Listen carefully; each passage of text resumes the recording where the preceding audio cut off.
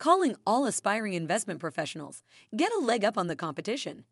Final registration for the August CFA exam ends on May 14th. Register now to secure your spot. The CFA designation is of gold standard in the investment world, opening doors to high-powered careers and impressive salaries. Head over to cfainstitute.org to register. Don't wait. Take control of your finance career today.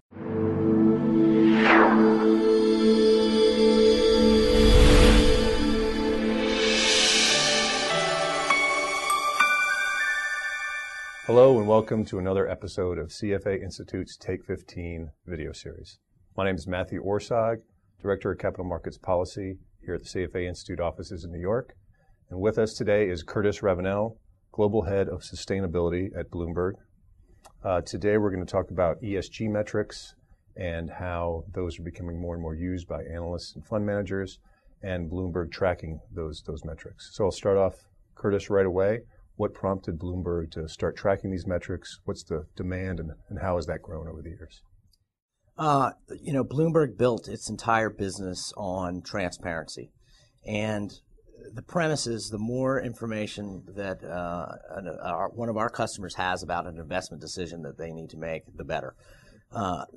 Given that, ESG data, we feel, is an important window or a unique opportunity to look at inside how a company operates. It is beyond or extra financial information, if you will, but given the increasing depth and breadth of that data set available, we really think that it is material. And so we don't collect only financial information. We collect all information on companies that help investors make a better decision. So it became clear that that was a data set that we wanted to learn more about, integrate onto our system, and provide that service to our customers. What's been the feedback from analysts and fund managers? Is there data you find that they use the most? Is there data that they're asking for that might not be there yet? Yeah. Give us a view of that.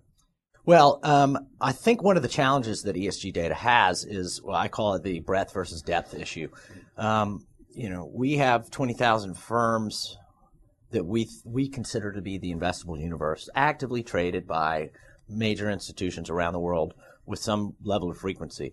Of that set, there's probably about 5,000 firms that disclose some level of ESG data.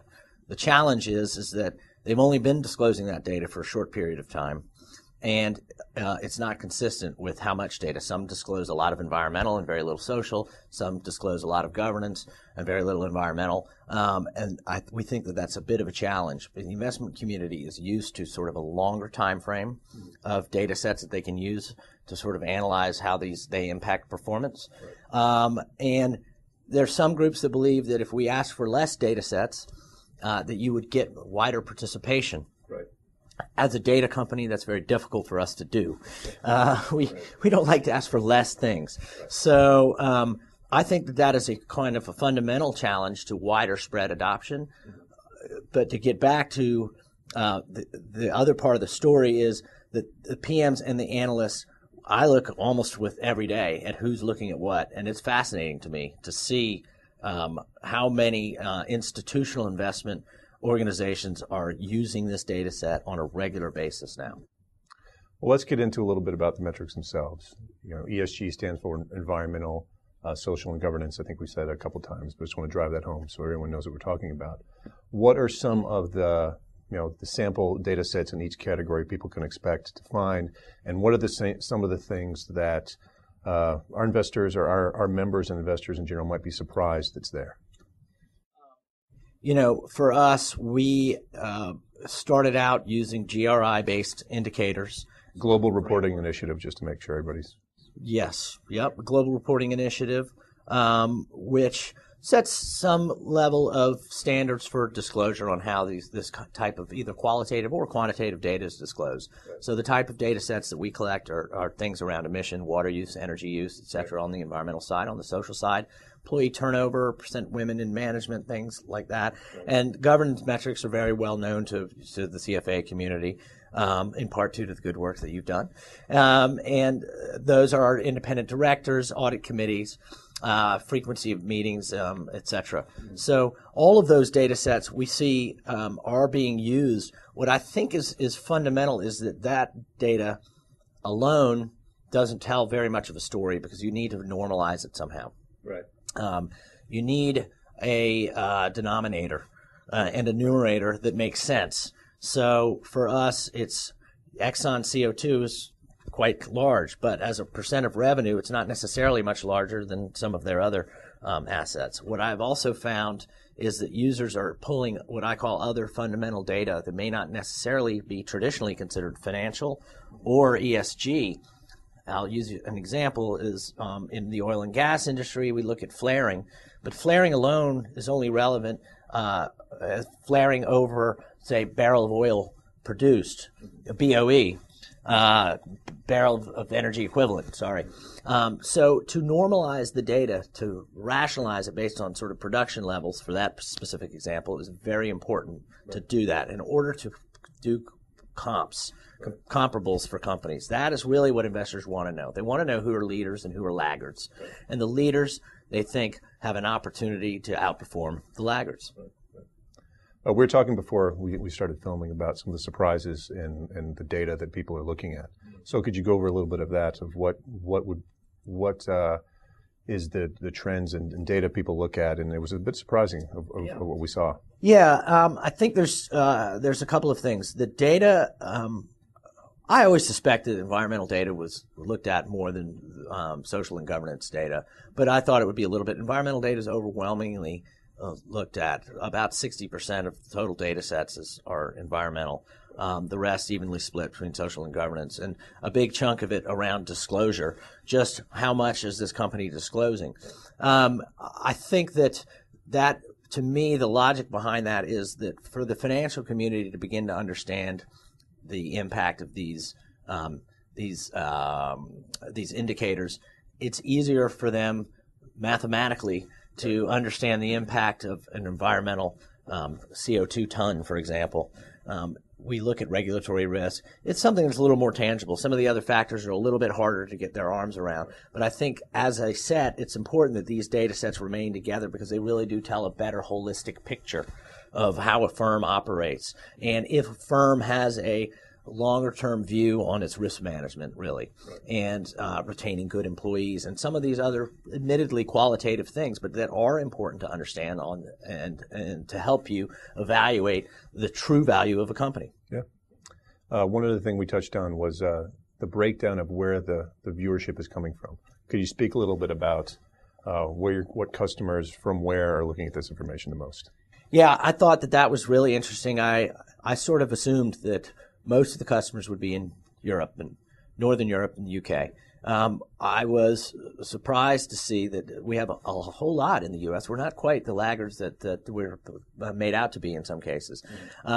Japan and Australia also, and in the emerging markets, India, which I think is a big interest to probably your community and the investment community as a whole.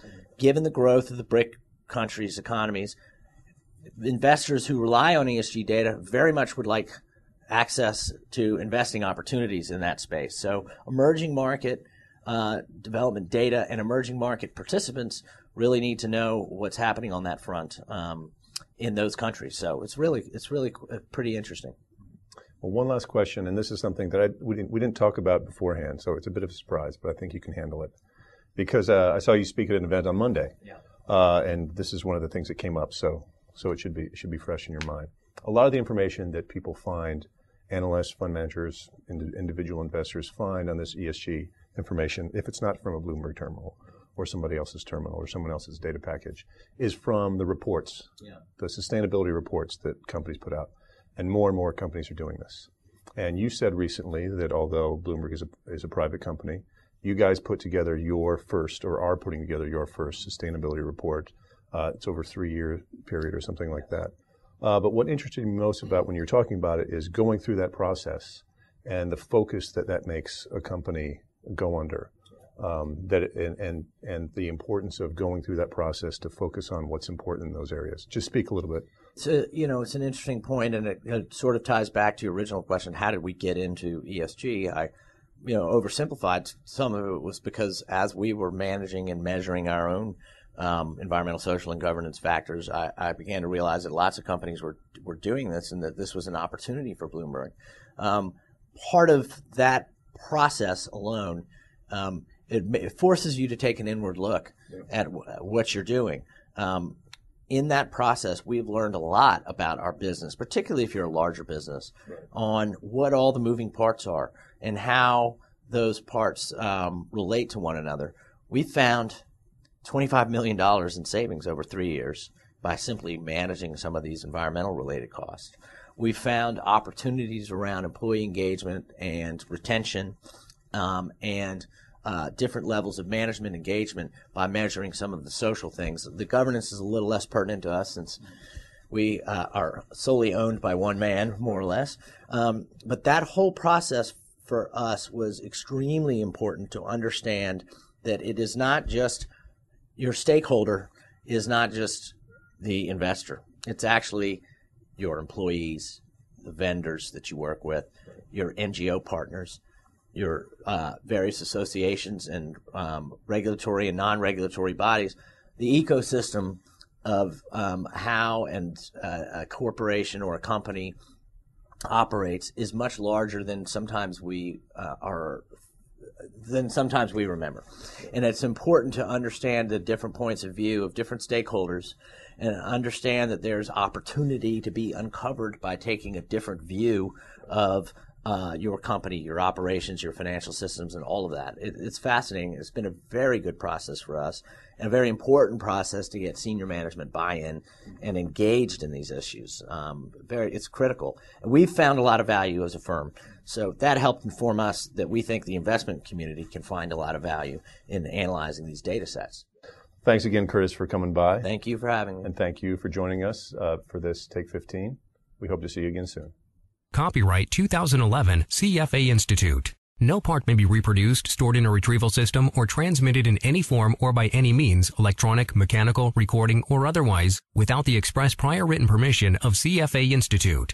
This program is designed to give accurate and authoritative information in regard to the subject matter covered. It is distributed with the understanding that CFA Institute is not engaged in rendering legal, accounting, tax, investment, or other expert advice. If legal advice or other expert assistance is required, the services of a competent professional should be sought.